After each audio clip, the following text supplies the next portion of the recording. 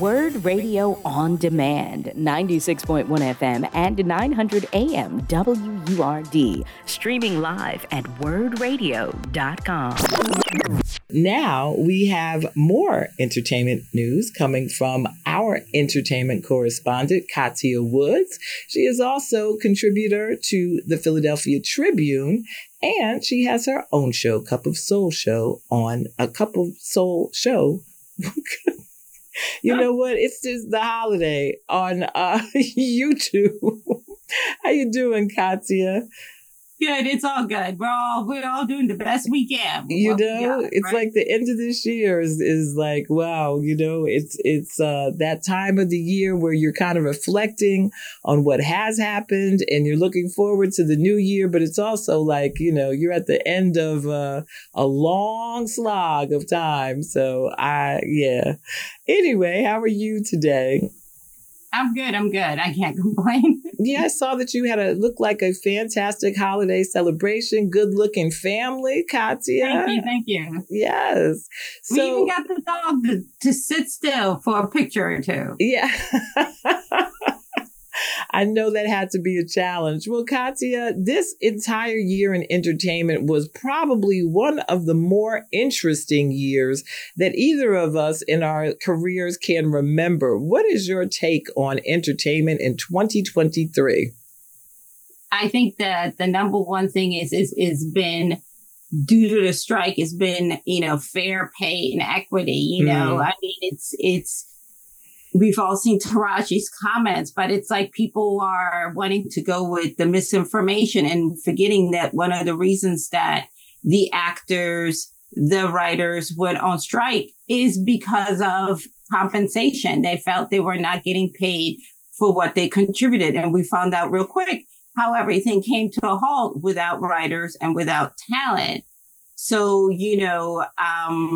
and somehow, after we heard some interesting comments from studio heads, people seem to think that it's Oprah Winfrey's fault, which is really interesting. But I think that's the thing is, what will the industry do to circumvent another strike happening in the future? Will they pay talent what they're worth? We are seeing first signs of shows being able to publicize and see their numbers on what they're doing on Netflix, because that's part of the agreement. They are entitled to see those numbers, and a lot of shows that are no longer with us are seeing that they perform quite well. So then the question is, why is Netflix canceling these shows?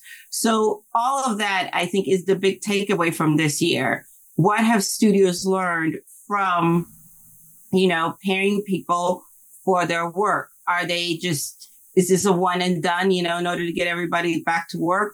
Or going forward, are things going to be better? Is there going to be real equity? Well, as usual, things are passed along to the consumer, Kathia, because I got a notification today that my Amazon Prime would be going up if I wanted to continue watching movies and TV shows without commercials. So I thought that was very interesting as a first step into 2024, because that's usually the case. If there are additional costs, those will be passed on to consumers. So I think it will be interesting to see as we move forward how that's going to happen. It seems like Netflix and now Amazon Prime and others are asking you to pay a little more for the commercial-free viewing that we've all grown to enjoy.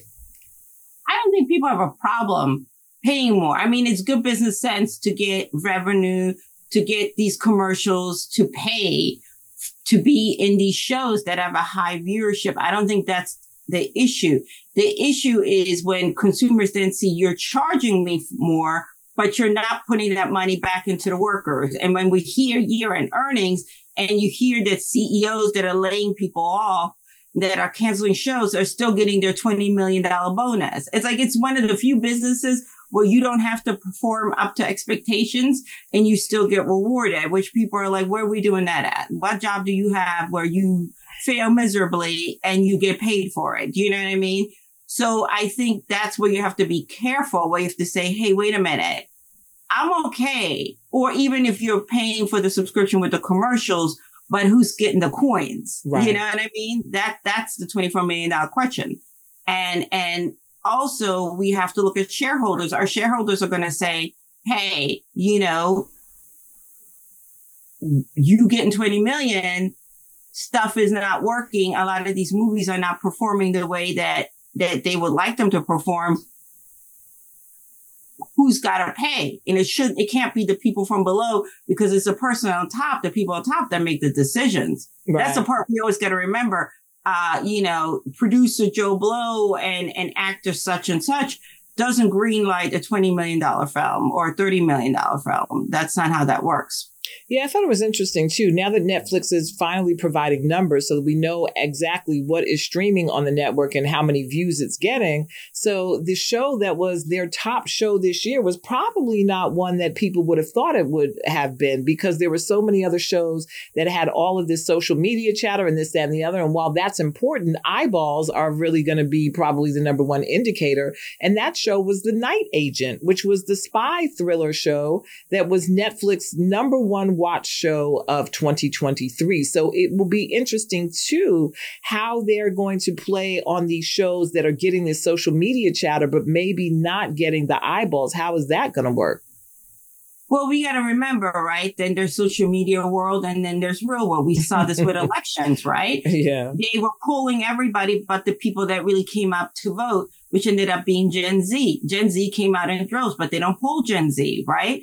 So we have to learn that while social media is a part of it, it is not the end all and be all. And also Netflix is a global company. We got to remember when it premieres here in the United States, it premieres in Europe, it premieres in Latin America at the same time, as we found out with Bridgerton, right? So maybe just because what we see in our algorithm, which is, Netflix, mostly the United States, because we are in the United States, that doesn't mean that people in other parts of the world aren't watching it, and that's not a big thing. And I think that's what these numbers are revealing. You know what I mean? It's just like with music, you have certain artists that are known here, and then you have artists overseas that are superstars. So I think that's the takeaway, is you can't go by just social media. I mean, look at The Color Purple. Everybody kept saying, oh, there's no chatter about it. There's no chatter about it. I'm going to chatter about it. I'm like, the people that went out to consume the product are not on social media. They're our mothers. They're our aunties. They're not on Twitter. They're not on Instagram. They're definitely not on TikTok.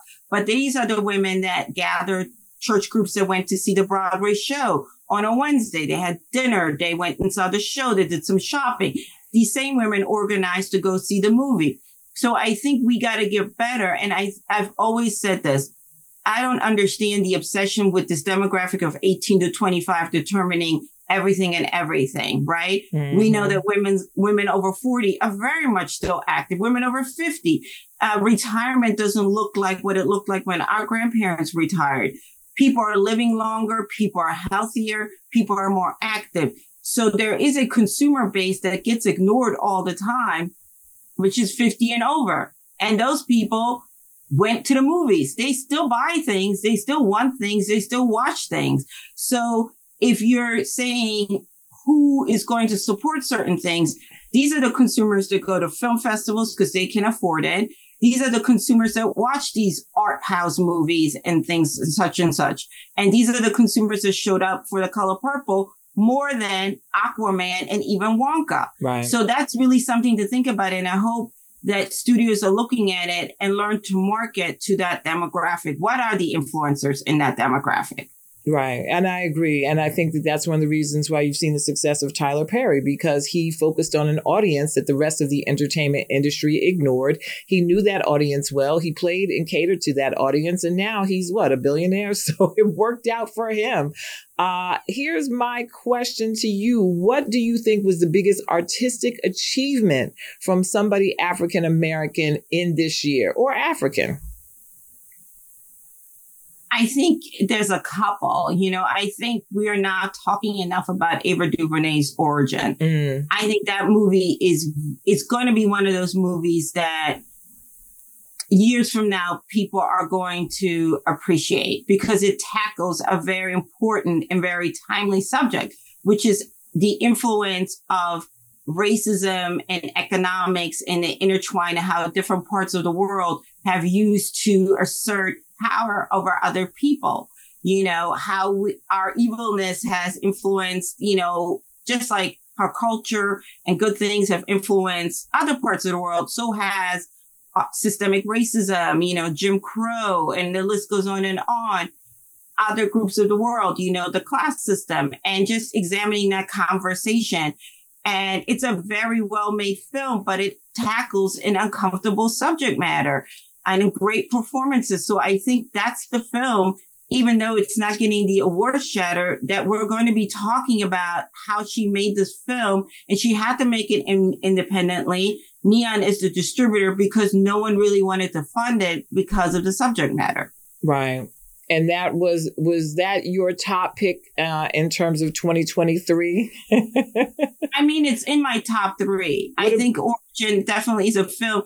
It's a film that stayed with me. Mm. You know what I mean? When I think about a good film, right? I don't necessarily think about a film that wins a ton of awards or won a ton of money. Although I enjoyed Barbie, I'm asking myself, am I watching this movie a year from now, 10 years from now? And the answer is no. It did what it needed to do. It's escapism and it's fun. You know what I mean?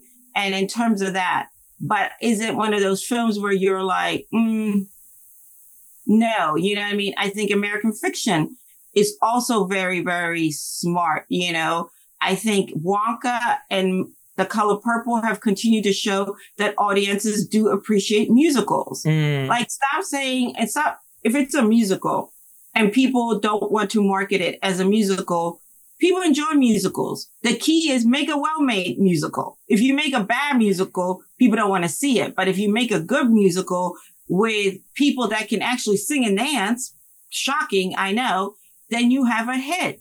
That's the other problem. You keep wanting to give us names, but then when we come and we see and we're like, well, wait a minute, this voice is not giving what it needs to give. This dancing is very lackluster. Do you know what I mean? Sure. So I think in terms of that and around the holidays, especially, I think people enjoy that. There are some other films that I think we'll be talking about at ISOF festivals in 2024, but in terms of documentaries, The Stroll and Kokomo City are two really well-made documentaries that talk about trans lives. You know what I mean? From the perspective of trans people. We always talk about, why do we not hear from certain parts of the community? And those are two movies that I think will stay with us because, again, it's giving us an insight from their lives, from their perspectives. Well, I have to say, if I didn't see a lot of movies this year, just because once I started doing radio, my time just got compromised. But I did see probably the most underrated Black movie that I can think of in the last 10 years. That was a British film directed by a Black British woman. It's called Rye Lane. It starred Rain Allen Miller is the female director who did it. It's about, basically it's a love story, and it's a hilarious love story. It was just completely, I guess it came out of Sundance last year. People loved it. And then somehow or another, it just fell off, maybe because they weren't able to promote it quite that much. But if you can catch that on Netflix or wherever it may be. Hulu. It's on Hulu. It's on Hulu. I thought Hulu, in fact, was a great channel this year for Black content. I'm assuming this is because of the Onyx Collective.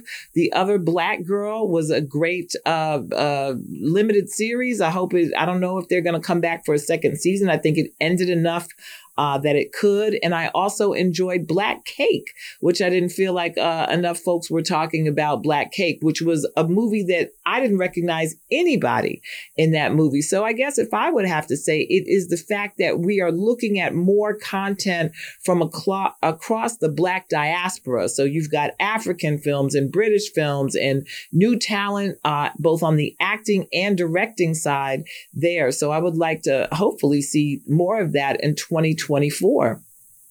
Oh, I agree. I think when people always say to us, I'm sure you get it too. Where is the Black talent? Where's the Black film?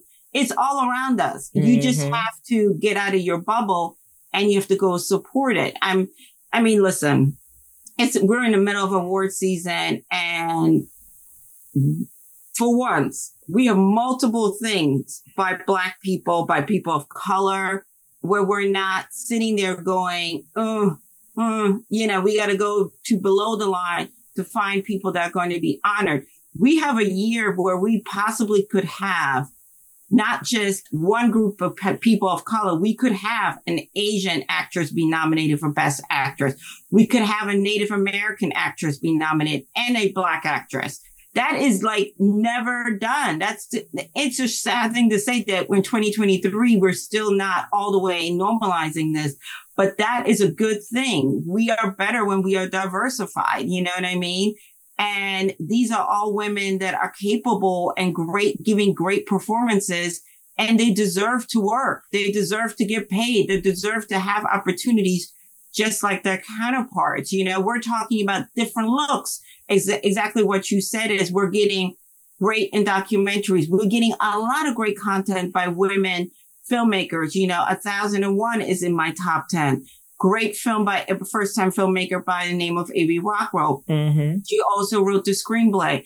Tiana Taylor showed everybody that she is beyond a dramatic actress. So great. Cord Jefferson also, was a former journalist, was a TV writer, and this was his first screenplay, and he made American Fiction. So we're getting different things. So when people say, well, we're tired of slave narratives, there are options. And there's more coming in 2024. You just have to go and support it. You know what I mean?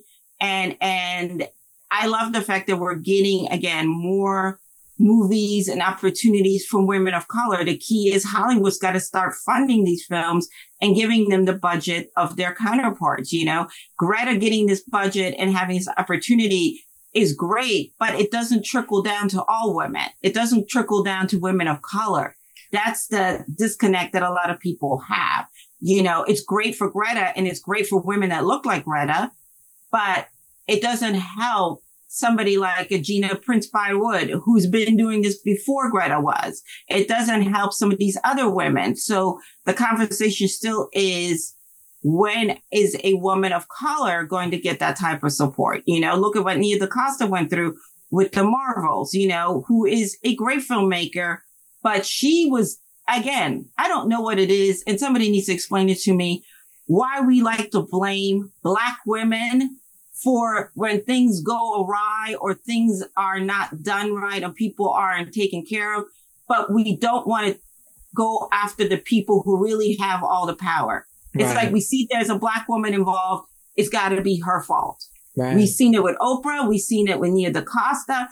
We got to ask ourselves as a community, do we want to win or do we just want to be angry and full of hate because we don't like somebody that we've never met, never interacted with, out of imaginary things in our mind that some gossip columnist came up with? All right. Well, I think we know who lost the year. That would probably be Diddy. I would say he was the world's biggest loser in entertainment based on alleged actions of his. Who would you say was entertainment's biggest winner? I have a name in mind. I want to see if you agree. I mean, there's a couple people. I think Quinta Brunson continues to shine. I think I love that Shirley Ralph is getting her flowers. I think in terms of, she lived long enough. She hung in there long enough to get her flowers and for people to see her. I think that's important. I'm trying to think who else. I think in terms of, again, I think in terms of movies, it is, I want to say it's Black women, like women. I love what's happening with Fantasia. I love that she is standing. The woman that we met in American Idol and the woman we're seeing today, the growth, the confidence, just the way she's shining, she's speaking more firmly. Do you know what I mean? I think that's a beautiful arc. You know what I mean? And I'm so glad that she's getting this opportunity. Also, we got to remember she's a person that, dropped out of high school and she reinvested in teaching herself and to making up some of that gap. So I think that's something that makes me feel really, really good. But I'm curious to hear your person. Beyonce. I think Beyonce won the year, and I'm going to tell you why. I think she won the year because she obviously put on a fantastic tour. It was probably, aside from Taylor Swift, on the more mainstream side, the most talked about music tour of the year. She made either close to or a full $1 billion off the tour. Then she put out a concert movie. She didn't get divorced. She didn't do a memoir where she told all her business. She gave you some behind the scenes in the Renaissance concert film without giving you everything away. And she kind of quietly, in a sense, although the tour was very hyped, I don't think that she really got the full credit that she deserved of having the kind of success that she had as a woman in the business, because the mainstream media eclipsed a lot of that success because of Taylor Swift's success. Once again, now we were just talking about Kanye, and you remember when Kanye was like, I'm going to let you finish.